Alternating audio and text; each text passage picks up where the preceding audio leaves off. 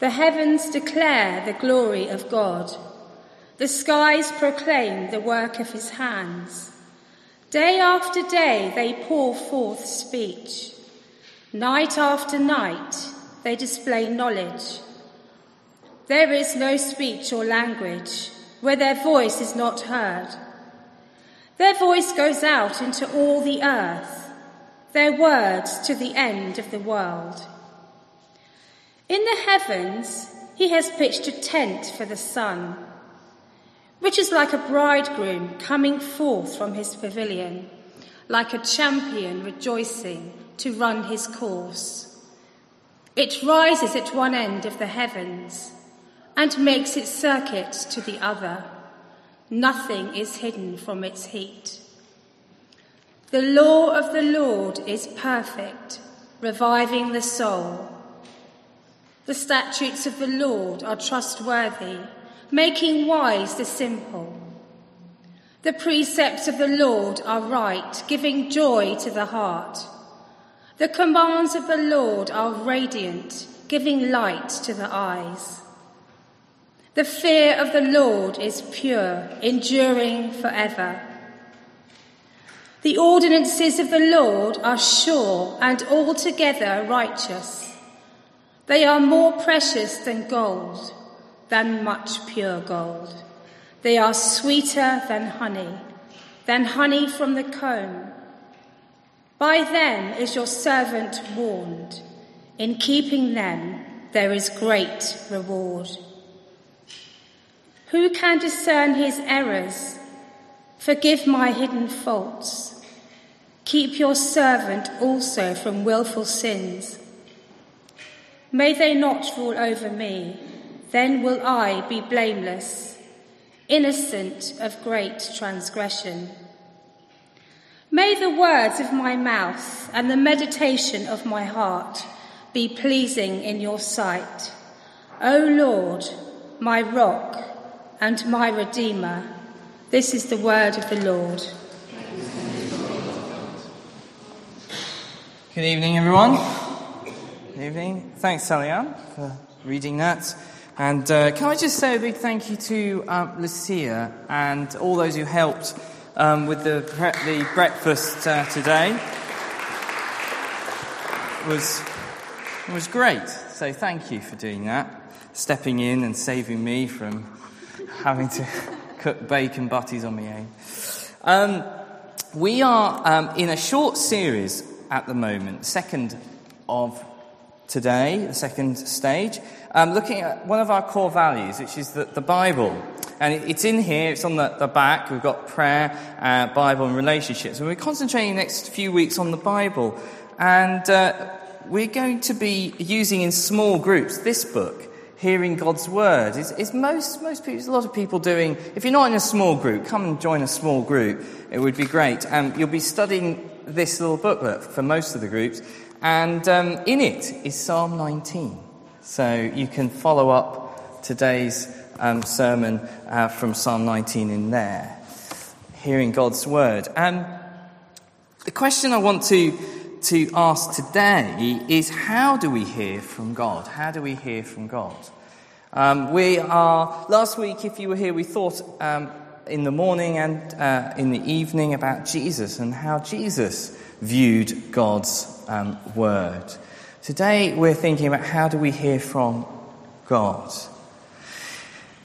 Let's just take a moment, shall we, to pause and to pray. How do we hear from God? Hebrews 4 says, "For the word of God is living and active, sharper than any double-edged sword. It penetrates even to dividing soul and spirit, joint and marrow. It judges the thoughts and attitudes of the heart. Nothing in all creation is hidden from God's sight. Everything is uncovered and laid bare before the eyes of him to whom we must give account. For the word of God is living and active." Father, thank you for this word in front of us. Help us to not take it lightly. Help us to come under it, to know that it is living and active. May we know that tonight. We pray that you will speak to us and that we'll go away ready to live it out. For we ask in Jesus' name. Amen. I've got 3 brief points. It's always 3, isn't it? Sometimes I'll catch us out and I'll have 10. Do have your Bibles open at Psalm 19. The first thing, point 1, that the limitation of nature. The limitation of nature. Why do I say this? Now, verses 1 to 6 of the psalm tell us about the heavens. Okay? The sun, the heavens, that's how they understood it. The heavens were up there, the sun, the moon, the stars. It's the natural world we're thinking about, and it revealed the glory of God, verse 1. And so there's a sense that every person that's ever lived is getting, whether they believe it or not, information about God from the world around them. But this has massive limitations for us, hence the title of this point, the limitation of nature. Of course, this passage often used to talk about science and nature. We're not going to talk so much about science and nature and that interaction, but that's a good place to look at for this psalm as well. But I want to concentrate on how nature tells you about God, yet it is not enough. It has a limitation. You need real words to understand God. Now, why is this? Now, this is quite a tricky psalm because there's a really bad translation. And I don't like to say this very often because it sort of says, well, are there lots of bad translations? I want you to know there are not lots of bad translations. But look with me at verse 2. Verse 2 says, day after day, that's the heavens, the heavens pour forth speech. But if you look down at the footnote for verse 3, I think the footnote is a much better translation. In fact, if you look at lots of the modern translations, you'll find that the footnote is the actual way that they translate this. Lots of scholars get uptight about this verse because it seems like a paradox. That's because it is a paradox. So it actually says, if you look at the footnote, verse 3, they have no speech, they are not words, no sound is heard from them, talking about nature and about creation. And then it goes back in verse 4 to say their voice goes out into all the heavens. Do you see there's a paradox here? Nature speaks, but they are not words. And I think it's deliberately so. In other words, David is pointing out that information coming in all the time about God from nature, day after day, but it's non-verbal communication. We talk about non-verbal communication all the time, don't we, these days?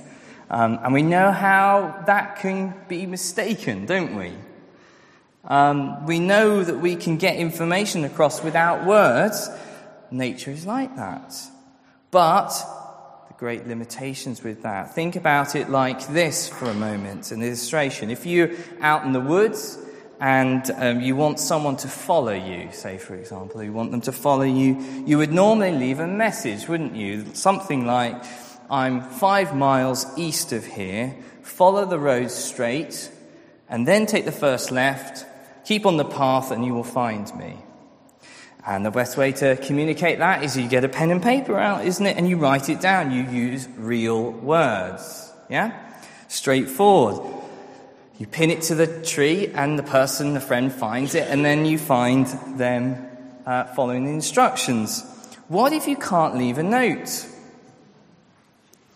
No pen, no paper. You might leave 5 stones in a line and then a broken branch that goes left. You might do that. And from that, you might infer what the message is. You might infer it. I hope this is not a parable for the pilgrimage coming up. But you see the problem, don't you? You see the problem? From that, they might surmise it's 5 days, 5 hours, not necessarily 5 miles. They might say it's the 5th road on the left, not the 1st. Maybe it means this, maybe it means that. It's so easy to misinterpret that kind of communication. And it's the same with nature. You see, without the Bible, you can have information about God coming in all the time. You can be intuitive about it. You can be imaginative about it. But you can make big mistakes about it. And that's what people do. They finish up maybe even worshipping nature.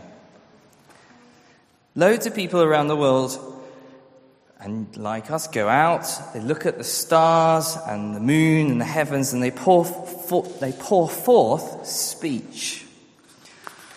But we cannot understand the message. We don't actually know what it's saying. Why? Because there's no voice, there's no words. Verse 3 in the footnotes. Okay, there's no words. As great and as beautiful, as wonderful as nature is, and I like to go out in nature as most of us, it cannot give you what your heart desires, what it longs for above all.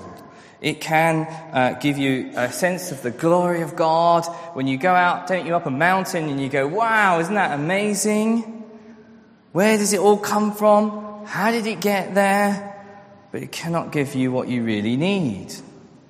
And that's, of course, that then leads us to the clarity of the word. That's why you need the clarity of God's words, which is the next section from verses 7 to 10. Now, in verse 1, you see the word for God there. The heavens declare the glory of God. See that in verse 1?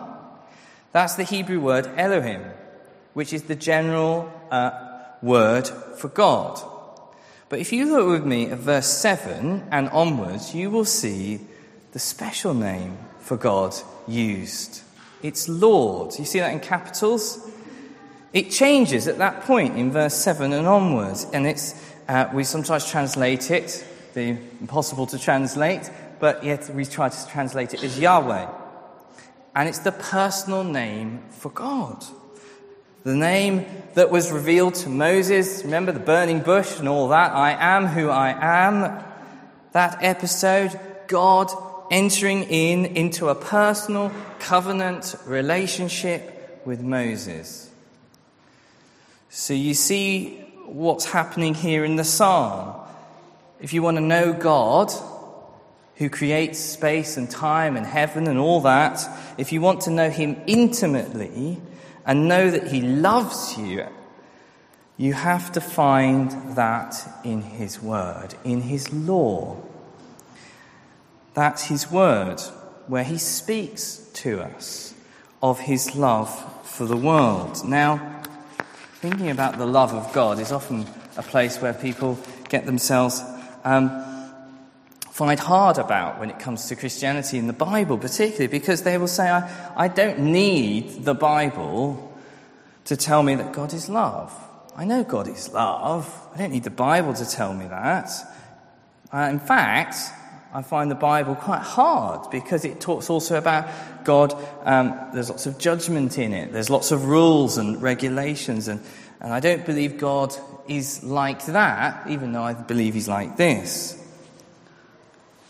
Let's think for a moment about that.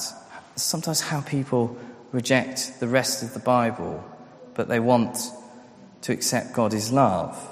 How do we get the belief? Think for a moment. How do we actually get the belief that God is love? Well, where does that come from? Have you ever thought about where it actually comes from? The idea of God being love. Where does that concept come from? Did we get it from nature? Do we get it from nature by looking at nature with all its volcanoes and hurricanes and floods and tsunamis and forest fires and avalanches and tornadoes? Or do we get it from looking at the natural selection process The circle of life that we talk about and hear about, as lions rip the heads off antelope and wildebeest, or when the female tarantula eats the male tarantula after mating. Is that where we get the idea? You can laugh. You see, if you really go out into nature to look for God of love, you will not find it. You'll find it quite difficult. Nature is a difficult place. Nature is red in tooth and claw. So we don't turn and say God is love from nature. Well, what else? Do we look at history and surmise that God of love comes from our history? I'm actually trying to start reading, it's quite hard, Salinski's book, The Gulag Archipelago. Makes me sound really like I can read lots of heavy books. But I've only read the forward and the back so far. But it's very interesting because it's all about the camps and prisons and all the secret police of Stalinist Soviet Union. I mean, you even just need to read the cover and the back and you'll find that it is full of despair, suffering, death and evil. I don't think you need to say any more, do we? We don't get the idea of God being love from history either. It's not from nature. We don't find it in history in that sense. Does it come from other religions? It's a thought, isn't it? The God of love in other religions, is it there? And the answer is no. It's not there. In Islam, God is an absolute one, all-powerful, all-knowing. He's above all things and cannot be comprehended. He's rather out there. Islam never says that God is love, ever. And don't let anyone tell you that it is.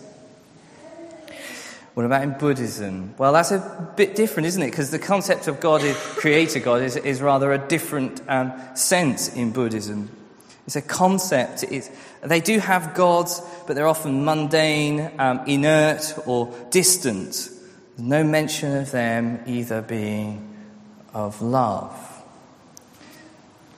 Where in the world does the idea of God being love come from? It's not from nature, it's not from history, it's not from other religions. You don't find it there. No, the idea of a loving God came through the world, through the Bible. Came through God's word. It's kind of ironic. The idea of God is love comes through the Bible, and yet many people who believe that now want to reject the Bible. We need to be consistent, don't we? Let's not pick and choose the bits and the ideas that we feel are most compatible. The Word of God tells us that God is love. And it's that which is going to restore the soul. Verse 7, the law of the Lord is perfect, reviving the soul. How do we need this, don't we? Now let's take a moment to think about the soul. The soul, for a moment, is sometimes we so compartmentalize the mind, the body, the soul, the heart. Well, actually, in biblical understanding, we're one thing.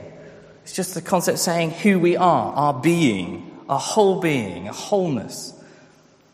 It's all about those things. And David is saying there's something wrong with who we are as soul, mind, body, heart that needs restoring desperately. And looking at the heavens, looking at the skies, the nature may cause us to infer that there is a glorious God out there, but that does not revive the soul. Has anyone had that feeling of actually being so insignificant? When you look at nature and you're at the top of a mountain, you just feel kind of sometimes a bit crushed by it.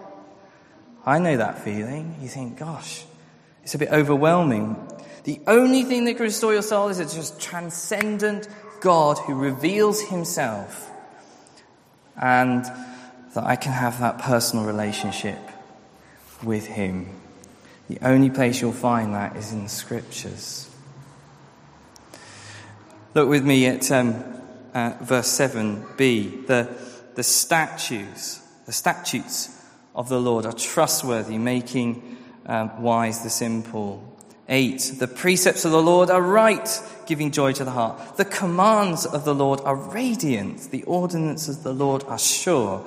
They're more precious than gold. They're sweeter than honey, honey from the comb. David is talking about the law, commands and ordinances, the word, he delights in them. When was the last time you delighted in the law and the word of God in this kind of way? It's quite a challenge, isn't it? It's quite, David is really delighting in it. Sweeter than the honey. When you pick up this book, we read them and say, I can respect them, but love them and delight in them and get joy from them. Hang on a minute, David. Surely you're going a bit too far here. I can see the wisdom in the law, but delight in them is something different. How is it possible for David to say this? How does the law revive the soul in this sense? Why is it not just crushing him? When you look at the law, its first use of the law is to hold up a mirror to us, isn't it? And shine back to us and to say that we've got lots of faults and lots of blemishes, that we can't keep this law. And you realise you can never live up to it. Does that make you delight in it? So why does David say it restores the soul? It's really important. And that's why we need this verse 14, really. It's the crux of it all. It's so easy to miss. May the words of my mouth, the meditations of my heart be pleasing in your sight, O Lord, my rock and my redeemer. You're the rock and you're the redeemer. You're the one that saved me. You're the one I take refuge in as a rock. Because these words tell us that God is a redeeming God. He's our rock, salvation and refuge. The word pleasing here is sometimes translated as acceptable. And it's sometimes we can miss that, what that meaning, acceptable sacrifice. It comes from the sacrificial system. That ought to trigger something in us and start thinking sacrifice. All through the law, it tells us that people are to bring perfect sacrifices. Only a perfect one will be acceptable. David knows, like all of us, that he's not perfect, that he falls short. Just read Psalm 51. Read Psalm 51 about his own failures. So how can he ask that his words and meditations may be acceptable, an acceptable sacrifice? Lastly and briefly, that's why we need the living word. It's the only way to understand this is through the living word. If you go to Luke 24, you go to the end of Luke 24, and you don't need to do it now, but if you look at that, after Jesus has appeared to the disciples following the resurrection from the dead, he says this. He says, "This is what I told you while I was still with you. Everything must be fulfilled that is written about me," he says. Everything is written about me in the law of Moses, the prophets, and the Psalms. Everything in the Psalms is about Jesus Christ. Everything is being fulfilled in the Psalms in Jesus Christ.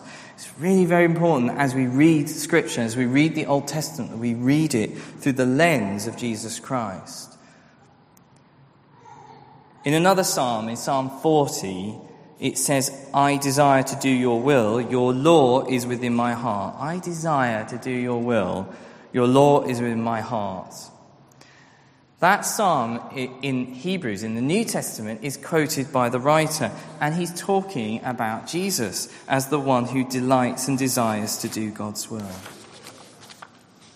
You see, Jesus was a man who delighted in keeping God's law.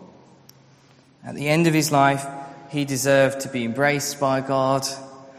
He deserved blessing and praise. But that's not what happened, is it? He was forsaken on the cross. He was beaten and abandoned by everyone, including his heavenly Father. And why did he do that? because he was offering the one perfect sacrifice for sin. Our sin, yours and my sin on the cross. As Galatians 3:10 says, no one can be made right by the law. No one can be made right by the law, but Christ redeemed us. Redeemed us. It's a word, isn't it, from verse 14. Redeemed us from the curse of the law by becoming a curse for us. For it is written, cursed is everyone who is hung on a tree. David couldn't give God a perfect sacrifice that was acceptable. He couldn't. He's like you and me. We fail, we mess up. David couldn't give that absolute sacrifice. But David's great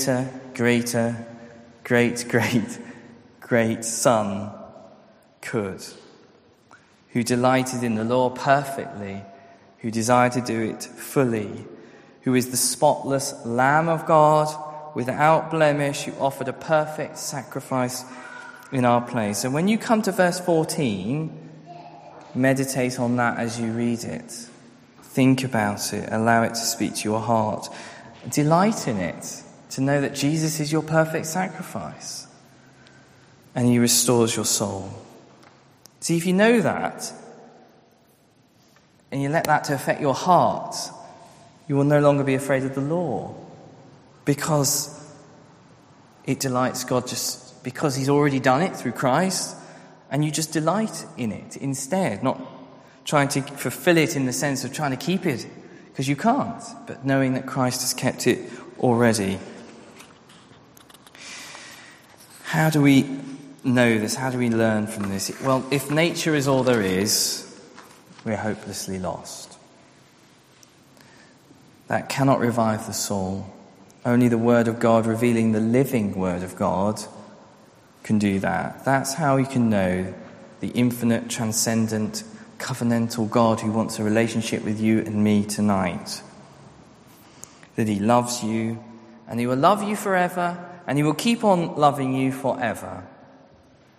The way you and I find out about this good news is through hearing the Word, hearing his statutes, hearing his precepts, hearing his commands, his ordinances of the Lord, that there is the one who has redeemed us, who is our rock, our refuge, Jesus Christ. Shall we pray?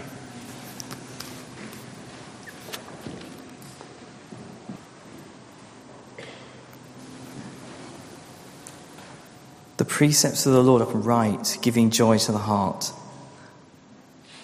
The commands of the Lord are radiant, giving light to the eyes.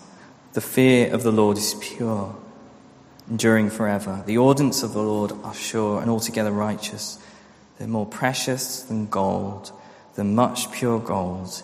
They are sweeter than honey from the comb. God our Father, we thank you for your word. We thank you that it is more precious than gold, and it is sweeter than honey, than pure honey from the comb.